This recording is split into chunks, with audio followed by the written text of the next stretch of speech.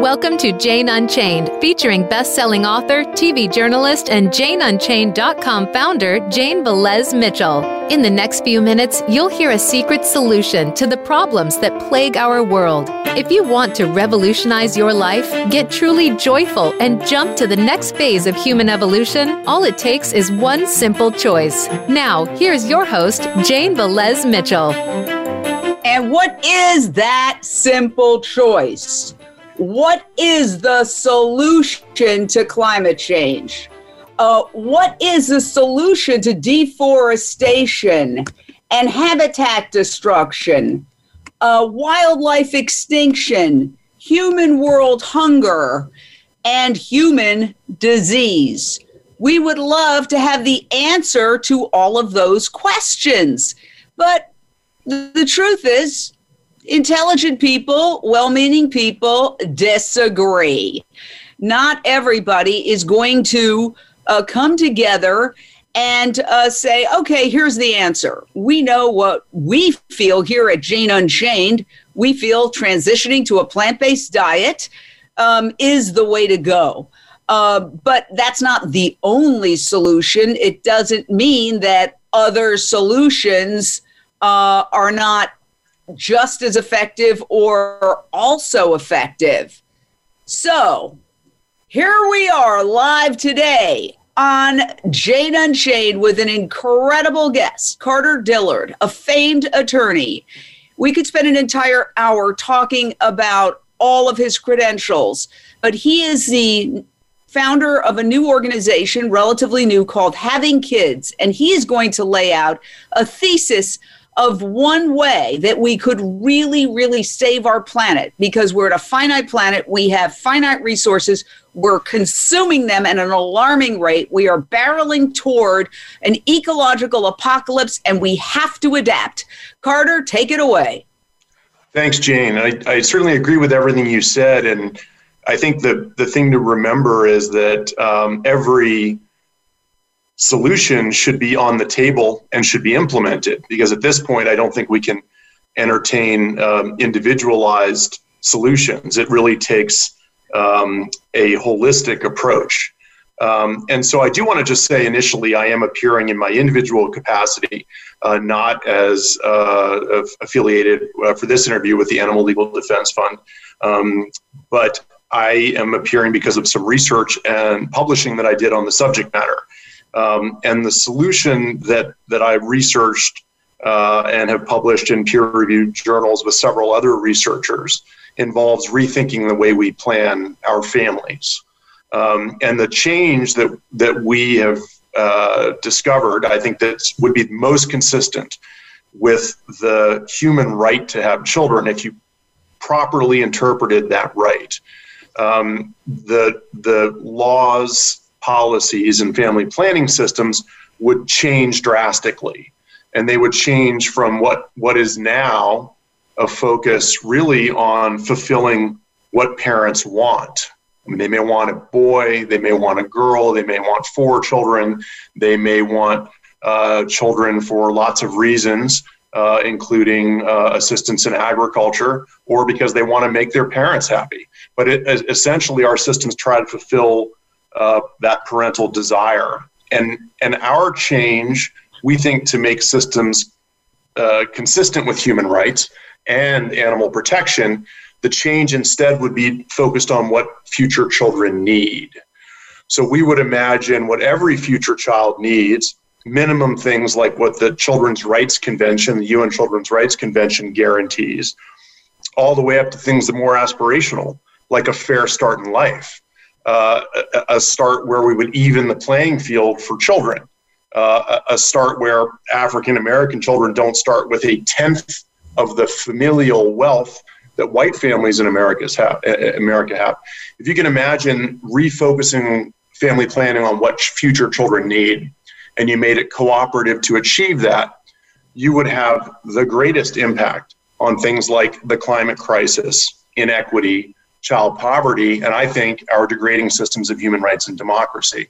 So changing from a focus on what parents want to a focus on what future children need would achieve all of these things, and I think bring us into compliance with human rights requirements.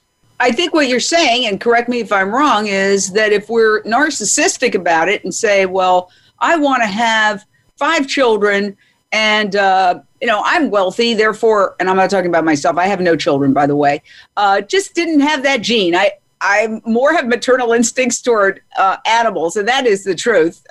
And so there you go. But let's say I'm an upper middle class person, say, I can afford to have 5 children. I'm going to have 5 children.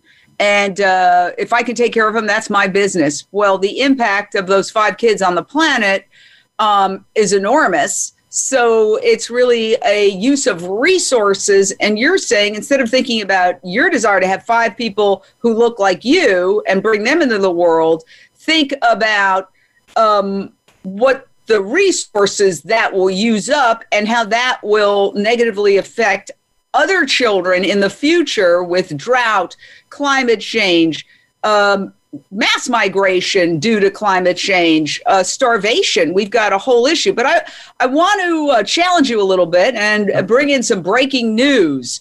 Some incredible breaking news. We got it right here. McDonald's is going to introduce McPlant meat-free options next year.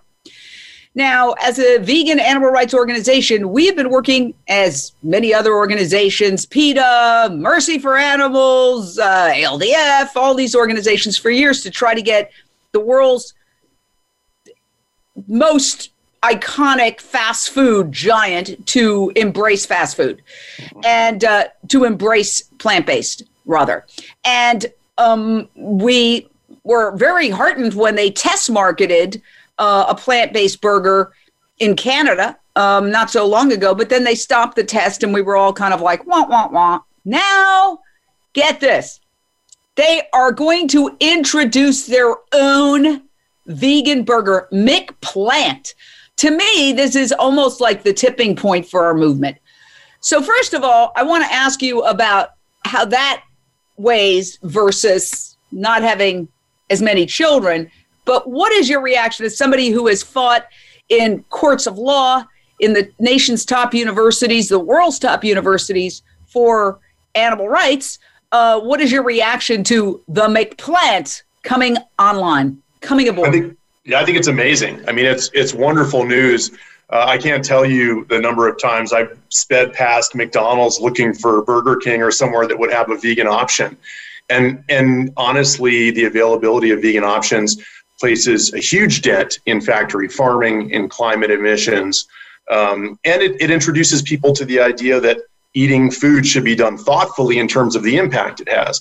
You don't want to cause needless suffering by making a dietary choice that really only because you didn't have another option.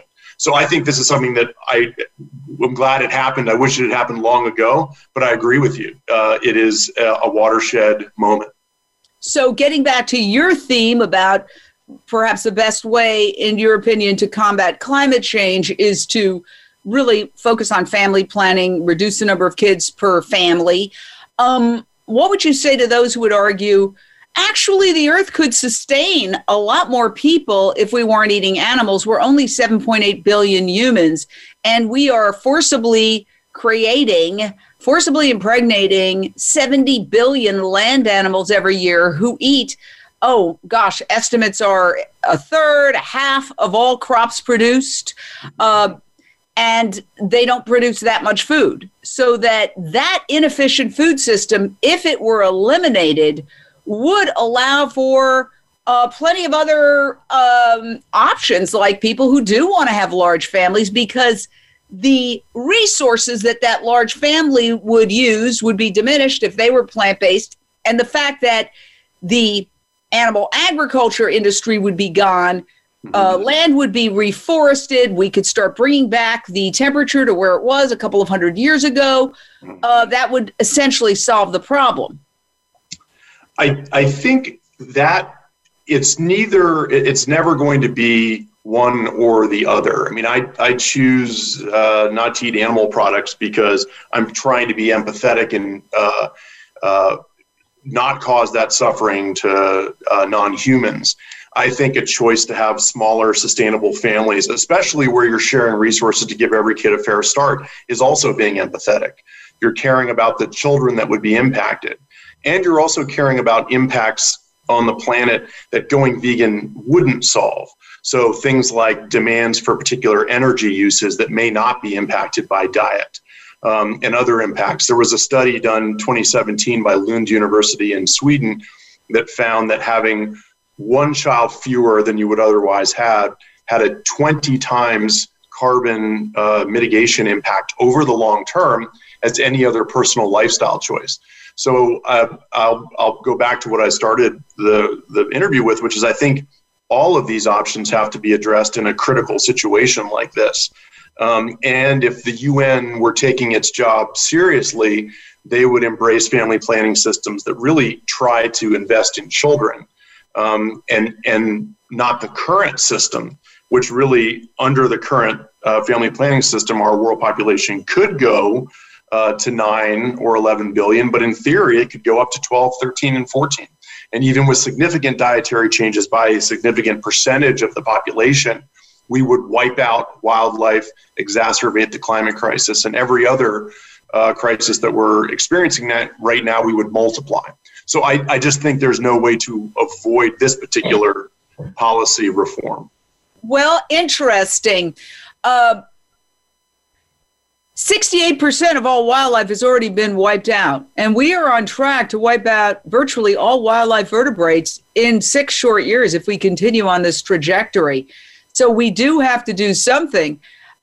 They're not mutually exclusive. Going plant-based and family planning would be a great 1-2 punch solution that would certainly be more effective than the current obsession with fossil fuels, which is really almost undermining to a large degree the real solutions. Can you address that a little bit? Sure.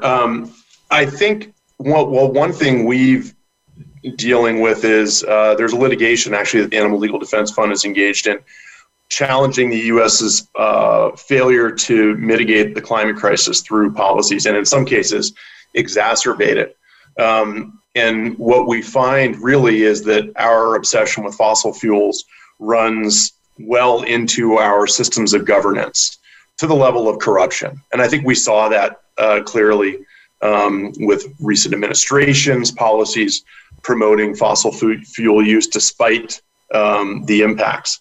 I think there are ways to marry reforms in family planning, reforms in dietary and agricultural policies with reforms in energy use. And so, for example, a lot of the divestment, great success with divestment campaigns, trying to move investors away from fossil fuel options. Those techniques are migrating into promoting plant-based as an alternative to animal agriculture. So I think you'll see a big uptick in the next five or 10 years, or even shorter, 3 to 5 years, of groups that are pushing for investors to get out of animal ag. And what they're doing is they're taking a lesson from what we've learned from the great successes in stop the pipeline movements in fossil fuel sector. Yeah, I hope you're right, because we don't have 10 years or even 15 years, according to some critics. We at Jane Unchained did a documentary called Countdown to Year Zero, which is streaming on Amazon Prime. And it profiles the work of Dr. Silas Rao, who says, at this rate, we're going to wipe out all wildlife vertebrates by 2026. And that is going to trigger an ecological collapse. That's why when I saw the news that McDonald's is finally, I think it's almost a tipping point moment. Yeah. Because they were very resistant. Right. And we've gone through so many things, as we're both in the vegan movement for many years. When some of these fast food giants first came out with a vegan burger, it seemed like they purposely made it taste bad so they could, and then they didn't put it on the menu. So then they said, well, it doesn't sell. Well, it tastes bad and you didn't put it on the menu. It's offered, but you can't see it on the board. We all went through all those shenanigans. And then I think the big breakthrough was the Beyond Meat IPO, which was the most successful initial public offering since well, the 2008 financial crisis, when it came out, that's what everybody was talking about. And then all of a sudden, everybody's like, wow, because what does our society value? Making money. So now that we're hitting this huge milestone with the announcement that McDonald's, the iconic fast food giant, is coming out with its own vegan burger, McPlant, I see that as a major societal shift. But what you're saying is, don't just focus on that, also focus on family planning. So let me ask you some controversial questions, because this is a very, very, very sensitive topic. Just as people, proclaim their right, for example, to eat animals, and we would say you have the might to eat animals, but you don't really have the right, a moral right. I mean, it's not just a personal choice. It's a leading cause of climate change, habitat destruction, deforestation, wildlife extinction, human world hunger, human disease. 1 out of every 4 people prior to COVID were dying of heart disease that's connected to high cholesterol from animal products. So by the same token, you're making that point with having a lot of kids. But a lot of people will say, how dare you? How dare you tell me how many kids to have? What is your response to that? Yeah, I mean, I heard the exact same arguments when it came to the promotion of plant-based diets 20 and 30 years ago, that what I eat is none of your business. But if our children are going to share the future and what people are eating is destroying that future, it is my business if I care about protecting my and other people's children. The same arguments apply to poor family planning. Growth that is unsustainable is a threat to all of our futures. And so while the act of not having a child, terminating a pregnancy or using contraception, is something that's personal, or you maintain personal autonomy, the act of creating another person is never autonomous. It's never really something that's personal. It's interpersonal in nature. And that doesn't mean there's not a right to have children, but much the way that there's a right to speak freely, there are guidelines for how to apply that right. And the problem is that governments have never applied those guidelines because governments make a lot of money on population growth. It's instant gross domestic product. It's instant consumers, cheap workers in the future, taxpayers. So they saw growth as going forever. And now with the climate and other crises, we and future generations will pay the price of that growth. So what is obviously behavior, as you said, that impacts other people has to come with guidelines. And what we're suggesting, one of the things that people, I was going to bring this up, but some of the people watching are asking, didn't China do this a few years ago, tell people to have one child? And does that work? That is perhaps the most, I think, significant question. We could talk about, hey, it's better for the environment for us to reduce the population growth, the level of growth. I mean, I remember reading once that the world has at least twice as many people on it as when I was in high school. At least. Yeah. And that the growth that has occurred in the last century is exponentially larger than the growth of the human species since the dawn of time. In other words, that we are accelerating the population growth to a point of crisis that has never been experienced in the history of humankind. So that it's not just, hey, family planning, it's family planning in this era. So we're going to take a quick break, but we're going to stay live on Facebook.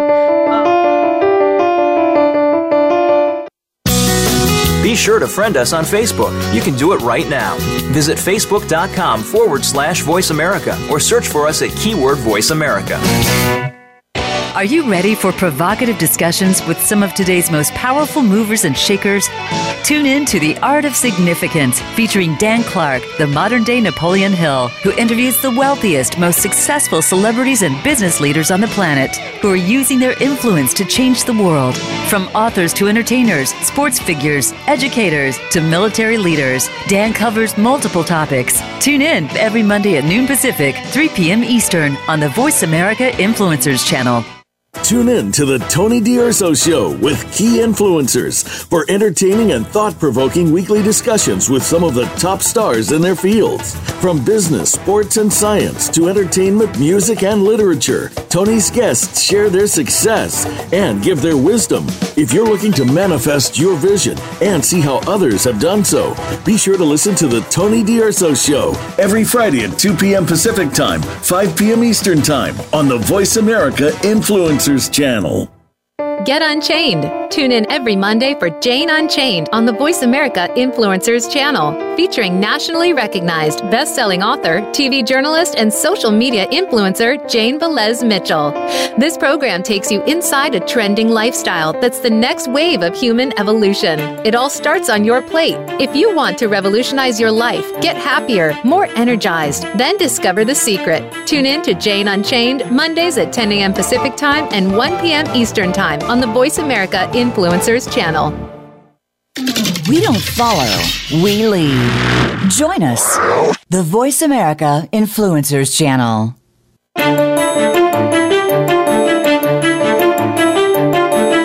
You are listening to Jane Unchained. To reach the show today, call in to 1-866-472-5795. That's 1-866-472-5795. You may also send an email in to janeunchainednews@gmail.com. Now back to the show.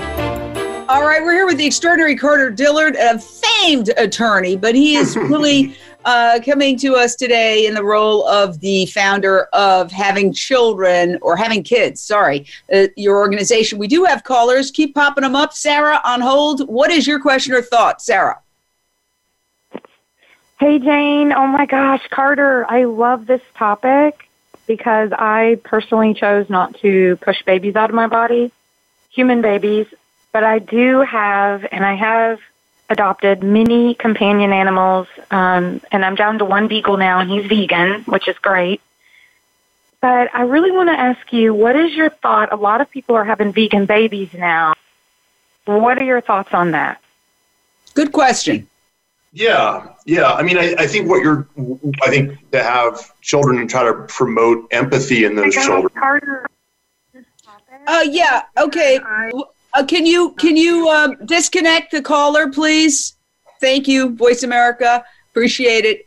Go ahead, Carter. I think what she's saying is if you have a vegan baby, does that mean that the baby is not using as many resources, therefore it's okay? Yeah, I mean, well, it's okay to have kids. I mean, that's the point of having kids. Your organization is, can we find a way so that people can choose to have children in a way that protects their future through cooperative and sustainable models? And I know plenty of vegans that really were on the fence about whether they wanted to have children or not because of the impact. And I think our main thesis is that's not fair. They should have never been in a position about really worrying whether they should have one or two children because other people were planning unsustainably, because other people had massive families. That's not fair. It was up to our systems of governance to avoid that kind of unfairness where one person's choices impact another person's choices. So I do think having kids promotes this concept of smaller and equitable families. So it does countenance the idea of having children as a good thing. And in fact, if you're raising your children vegan, you want to promote empathy in them so that they care about other creatures. That's a good thing. Our only point is that if you do it in isolation, if you ignore the policy aspects so that other people might continue to have massive unsustainable families, or massive families that consume so much, and this gets to your point, Jane, about where the families are happening, that it's not going to help your child. You can't have your child and protect your child in isolation if other people are having massive families and driving inequity and driving population growth and driving the climate crisis. We have to do this cooperatively. So where are the populations growing the most quickly, human populations? And what about the China policy that we had heard about that so many people found very offensive a few years ago? Yeah, so I think that I'll say three things about that. One is there's often the confusion between fertility rates and population growth. So fertility rates are the number of children that we're having, and then population growth, the number of people in a particular region, and the two are connected but not the same thing. There is falling fertility around the world. There are several places that are a negative fertility rate. Several places that are still relatively high fertility, where the average woman has between 5 and 6 children in her lifetime. Across the globe, the world population will, despite reduced fertility rates, world population will continue to grow almost, I think, regardless of what we do, by 2 to 3 billion in the years to come. The real question is where we bend the curve. What countries are? And a lot of that growth will occur in places like India, Sub-Saharan Africa, the Middle East, Pakistan. Egypt is now specifically considering mandatory policies that would limit family sizes. So a lot of the growth is there, but it's vital to recognize that a lot of the environmental impact occurs in places that are even in negative fertility. Europe, the United States, which isn't negative, it's usually 2.1, 2.3 children per woman. Even though we're having fewer children and the population growth is not slated to occur here, we are oftentimes having 4 times the environmental impact of other regions of the world, of places that are consuming less. And I can assure you that's the case when it comes to meat consumption and animal product consumption. The real situation that I think people don't realize is that while all of this is going on, there is a lot of money flowing into policies that are trying to reverse the lower fertility rates. If you just Google the term baby bust, you'll see every major news network decrying the fact that women are having fewer children because that may mean slower economic growth. And there are policies moving into the fore that will try to reverse those falling fertility rates here. And I think that's where the question arises. What do we want our policies to be? Because if they succeed, the impact on animals through consumption and through the elimination of wildlife will accelerate.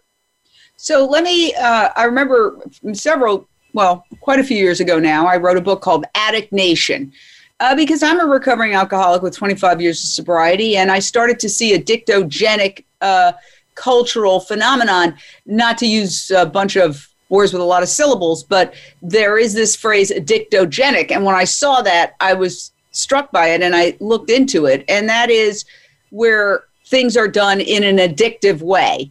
And then I started looking at our culture and wrote a book. Basically, each chapter was our culture addicted to something else. So it was addicted to fast food, addicted to incarceration, addicted to procreation was a chapter. And in researching that, what struck me was that in order to reduce the average family size, the first thing that has to occur is for women in whatever region that's happening to become educated. Because if they're not educated, they feel that that is really almost their option. This was what I was reading. I shouldn't speak for an entire group of billions of people, obviously. And every individual has their individual choices. But if you're looking at a sweeping picture, what I read and studied to create that chapter said that the more educated women are, the more likely they are to want to pursue careers and therefore put off child rearing. And that will diminish their desire for large families. So can you address that? Because essentially the what I came away with is you can't just tell people, hey, cut back on the kids. Right. It's an entire sort of cycle of many, many other issues, but particularly education and women's liberation. Yeah. If women do not have the right to do certain things that men do, that limits their options. And so they're more likely to simply focus on having families. Exactly. Yeah. And that the impact, and Paul Hawken really covered this well in his book, Drawdown, focusing on climate change solutions. The impact of investments in that education, really, it's best made in adolescence for women. And I see it less as a factor of education and more, as you put it, a factor of gender equity. I think it levels the playing field, giving women options, especially in patriarchal societies, and we have plenty of that in the United States. And given options, family planning becomes part of many options, including career and other things that you can do to form a broad life. It's not something where men are driving the boat, and which I think has largely been the cause of population growth. It's largely patriarchal, and not so great reasons for pushing for larger families. There was a story on CNN the other day about a family with 13 or 14 kids who had finally gotten the gender they wanted. And I think we have to query whether that level of unsustainable family planning and the impact that it's having on the planet, literally threatening the lives and well-being of untold number of people in the future, just because we want a particular gender, is something that we want our laws and policies to support. To me, that's morally insane. And we've got a caller. Lisa is on hold. Lisa, what is your question or thought? Yes, hi, everybody. Thank you for taking my call. I think it's important to pay attention to third world nations, because the predominant view in third world nations amongst people that have multiple children is once, and we see the concept practice of birth spacing. So once you can show a community that their children have a chance of growing up and surviving to adulthood, they will, in fact, have fewer children. When they have such high infant mortality and childhood mortality, they have more children, because for these families, these children are their social security, quote unquote, that will take care of their parents in their older ages. So that's why they do that. So yes, I agree with Jane. Education is paramount. And number two, public health practices to help ensure that these children can survive to adulthood is also the other major way. And this is a pretty common philosophy in the field of public health. Thank you, Lisa. What are your thoughts on that, Carter? I think it raises a great question when we talk about regions that were really, their fate was determined by colonial interventions, and they are impoverished in many cases because of policies that enriched countries like the United States. A question I have is, do we owe children, future children, every one of them, a fair start in life?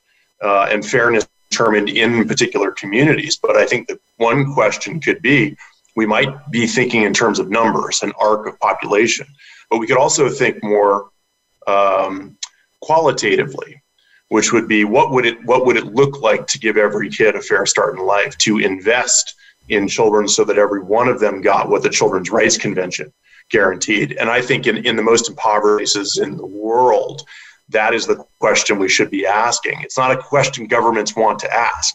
They do not want to invest that level of input in family planning, and they don't want to use equity as a guide mark. But I think if we did, and I think that's the only way to interpret the Children's Rights Convention and the Universal Declaration of Human Rights, I think we could ask that question. What would it look like essentially to level the playing field for kids? And this isn't pie in the sky. This is going to be a real policy debate. Well, maybe not so real, because the Democrats didn't do too well in Congress, but more of a policy debate than it would have been under the idea of baby bonds. Baby bonds are guaranteed minimum payments that you have for every child born. And you can place that money in trust. You can use it in more immediate investments.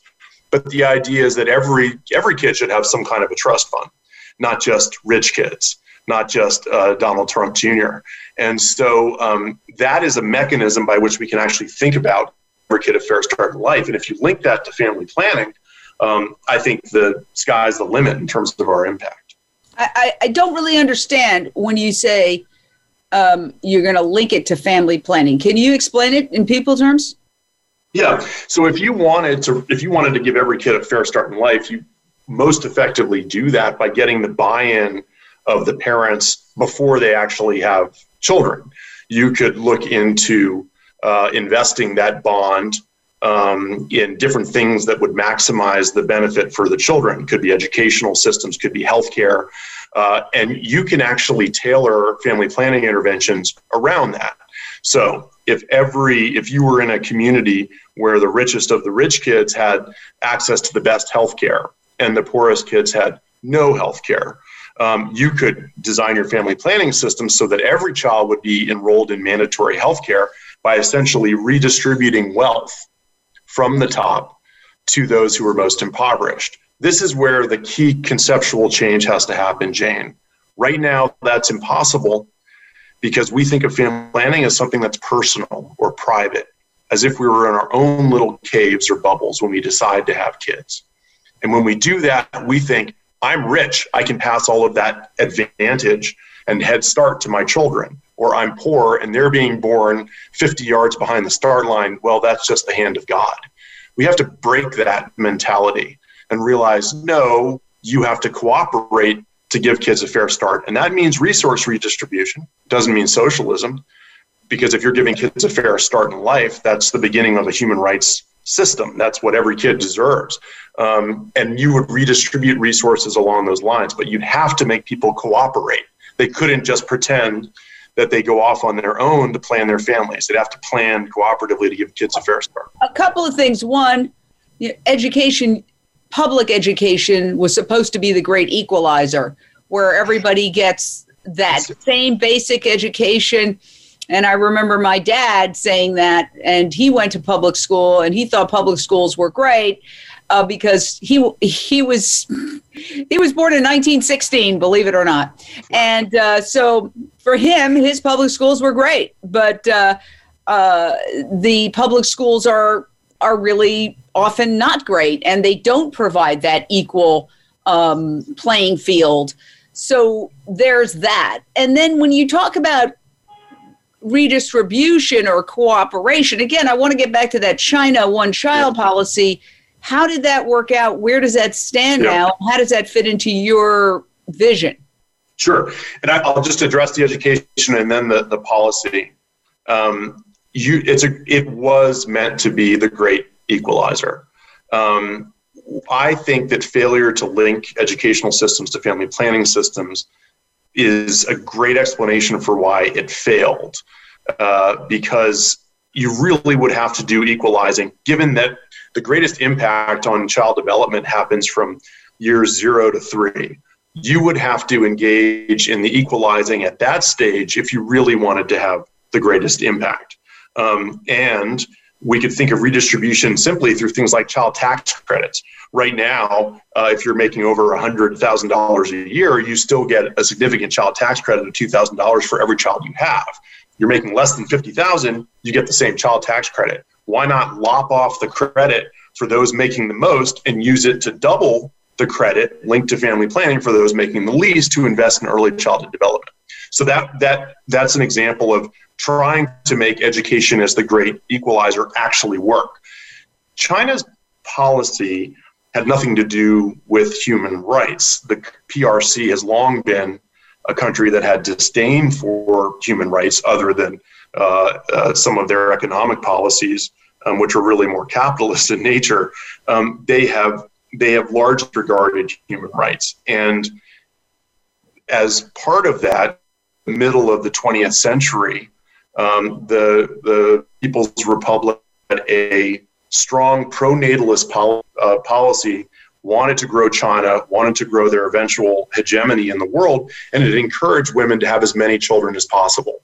That policy in the middle of the 20th century created a massive population explosion. So that decades later, China underwent several.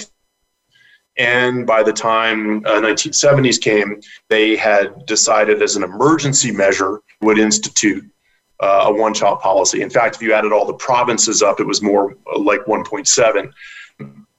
The policy was a violation of human rights, but not necessarily because it encouraged smaller families, but because of the ways that it was forced. Instead of using equalizing incentives of the sort of thing we've talked about, it was enforced through Jungian method. Now, today, China has really moved away from that policy, and they are in a mode of encouraging, in many situations, women to have more children because they view the demographic impact of that policy something that threatens their economic growth model. They're also trying to set some of the gender impacts. So I think it is not a great model for any kind of policy solution. It did, in many cases, violate human rights standards. But I think a family planning policy that impacts what family planning does to every child's future also violates human rights. There has to be something better than what we're doing now if we want to actually comply with the Universal Declaration. So some of the questions on Facebook say, there's actually a contrary correlation between income and family size, so that those with the largest income are more inclined to have smaller families, and those with lower income can have larger families. Again, this is generalizations. I don't know if there's any statistical truth to that, and I don't know if it's even relevant, but what are your thoughts on that? Because obviously, giving a child a fair shot in life has a lot to do with the resources, as you mentioned. Yeah, I mean, I think a lot of there is evidence of that, and a lot of the suppositions that world leaders and the economists they were relying on made over the past 20 or 30 years was that as economic growth occurred and economies developed, fertility rates would fall quickly enough to resolve what they viewed as the key population crises that they were addressing. In many cases, it was food shortages. The problem with that thinking, did it happen quickly enough? Well, not if they factored in carbon emissions, which they did not. Evidently, the models did not account for the climate crisis, or we would not be in it right now. And we wouldn't be using the same modeling that would potentially allow world population to reach 12, 13, 14 billion. The underlying model is flawed. I also just disagree with the approach of let's try to align people's economic incentives so they try to do the right thing. I mean, I think people are rational agents. They can actually think through what would be a good cooperative policy without us trying to trick them through economic incentives to do certain things like have smaller families. And I think if we focused on the question of does every child deserve a fair start in life, level the playing field for kids, people would participate in a system like that without being tricked through economic incentives to have smaller families, or that we would simply rely on economic growth to reduce family size, because it has not worked, as I say, because we would not be in the middle of the ecological crises we are now if that system had worked.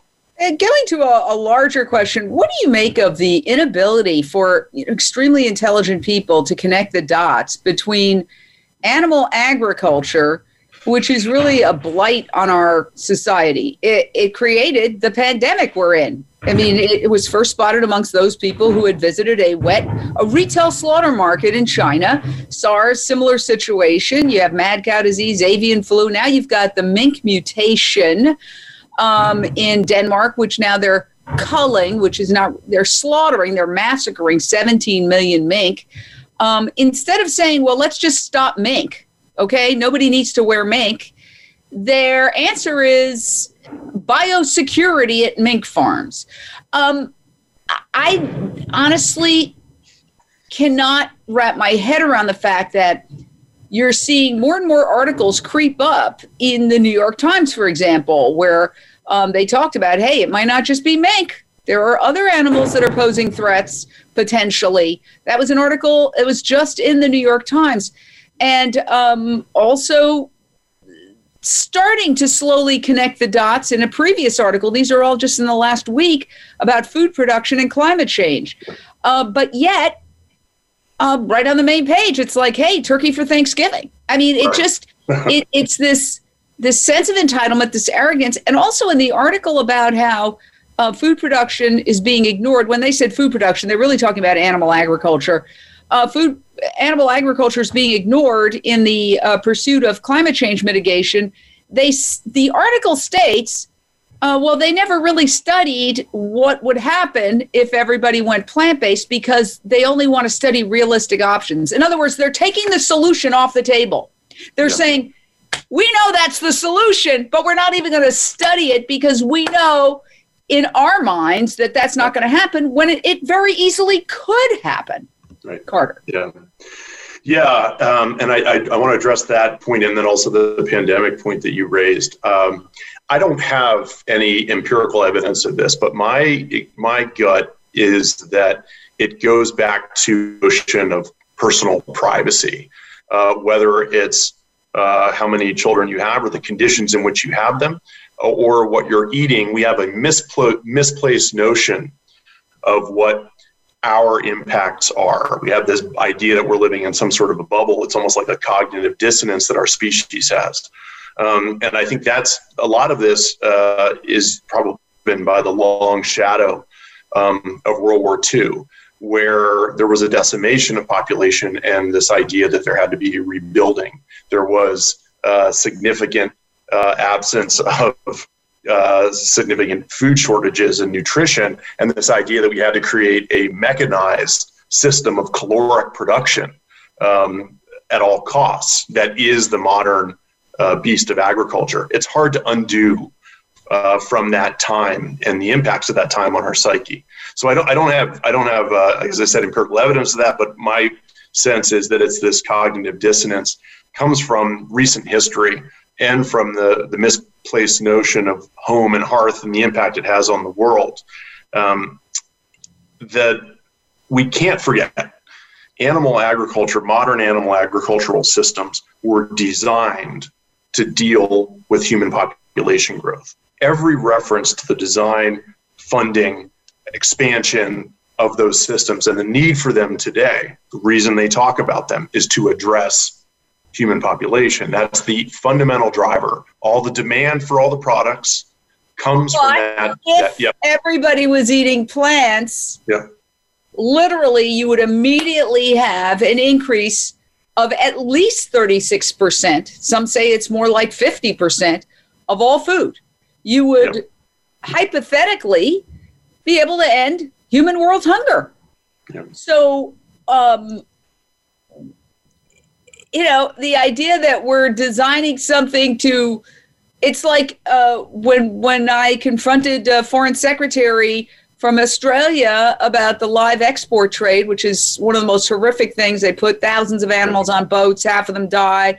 And she said, well, we're supplying protein to the developing world, and brushed me off and walked past me. It's like, wait a second, you could supply kale protein, you could supply bean protein. You don't have to put these poor animals on a ship and let them sit in their own feces for, until they die, half of them die, or whatever the stats are. It's a nightmare. So when we talk about, it's all designed to meet the growth of human population, if it switched to plant-based, that would literally, it's like hitting the lottery. You double your food.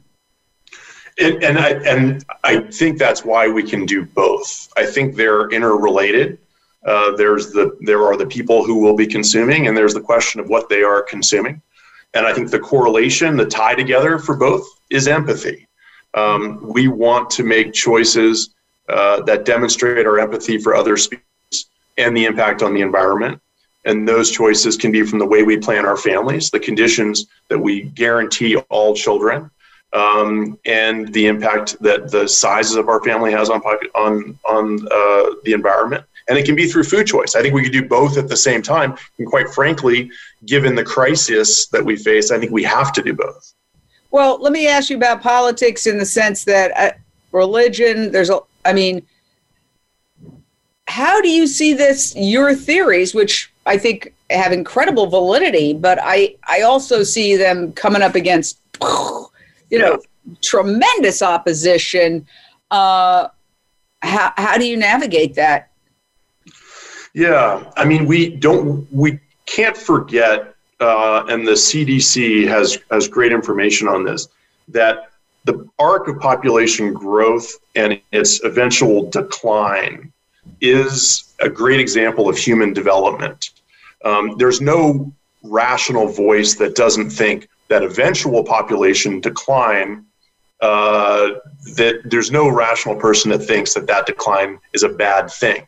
It's something that will become sustainable human behavior. So question is, how do we bend the arc? And I see, again, almost all rational people looking to accelerate our approach to the sustainable development goals. There are people, I don't want to get into religion. They always say at the dinner table, never discuss politics or religion. But there are religions, obviously, we all know, I don't need to elaborate that, it's a huge issue now. The Supreme Court, Roe versus Wade. Yeah, I think you're on solid ground among rational people if you're trying to promote the sustainable development goals. And sustainable family planning does that to a greater impact than most other things, although I'll give you dietary change is going to be key as part of that. I think we would fail future generations if we didn't pursue policy reforms that push the sustainable development goals, irrespective of their being controversial or pushback. And that means changing our diet in many cases, but it also means planting families so we leave room for animals and restore nature. Because the more we bend the arc of that, of the growth that we've experienced, the less risk we have of the catastrophic impacts. And if we care about kids, we care about the future they're going to inhabit it, we'll want to bend that arc more quickly. And it'll take diet, family planning, and other reforms, energy. You've talked about the growth happening in countries like India. Are you approaching thought leaders in India and China as well? Is this discussion happening there? Well, it is. In many places where in many places where there's growth that actually is reaching the level of threat that we've seen in the past, there is talk of policy reforms. Our point at the organization Having Kids is much more simple. It is the United Nations was charged with furthering the Universal Declaration of Human Rights. One of those rights is the right to have children. Right now, that model is focused on what parents want. Instead, it should be focused on what all children need, things like the Children's Rights Convention. And if the UN were to change their modeling, that change could be implemented worldwide in a much more effective manner than sporadic country by country reactions to the threats that are caused by population growth. It's a matter of universally changing the mindset of what it means to have a right to have children. It's a right that comes with an obligation to give future children a fair start. So we need the change to happen at the UN to cascade down through member states and not rely on individual member states to simply react to emergencies well after the fact, because that's not how you make progress. You have to think ahead, and that's going to mean the UN changing. So our key initiative is for the Secretary General of the United Nations to adopt child-centric Fair Start family planning model as the correct interpretation of the universal right to have children. That would then have to be implemented by member states through their existing family planning systems. And as I said, how does this get done? Real world, you redistribute wealth from the top to encourage cooperation that gives a kid a fair start. If you do that, you not only bend the curve in the quickest way possible, but you also invest in future children, and that should be the goal of family planning. Wow. Well, a lot to process. I think you are so brilliant. Carter Dillard, it's such an honor to have you here. You really think big picture, and I really do urge you to get in touch with Dr. Silas Rao of Climate Healers, who is based in Mesa, Arizona. It's climatehealers.org. He's just written a white paper that he's willing to debate anyone. He makes the assertion that animal agriculture is responsible for 87% of greenhouse gas emissions.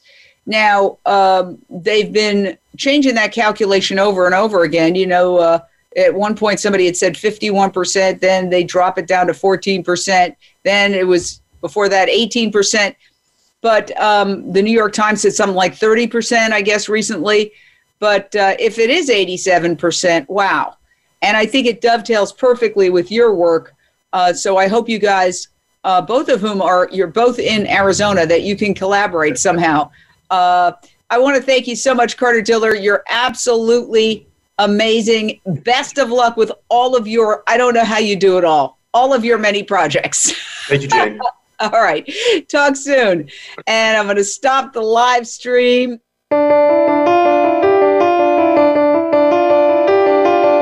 Thank you for tuning in to Jane Unchained. We hope you'll join Jane Velez Mitchell for the next edition of her program next Monday at 1 p.m. Eastern Time and 10 a.m. Pacific Time on the Voice America Influencers channel. Meanwhile, have a peaceful week.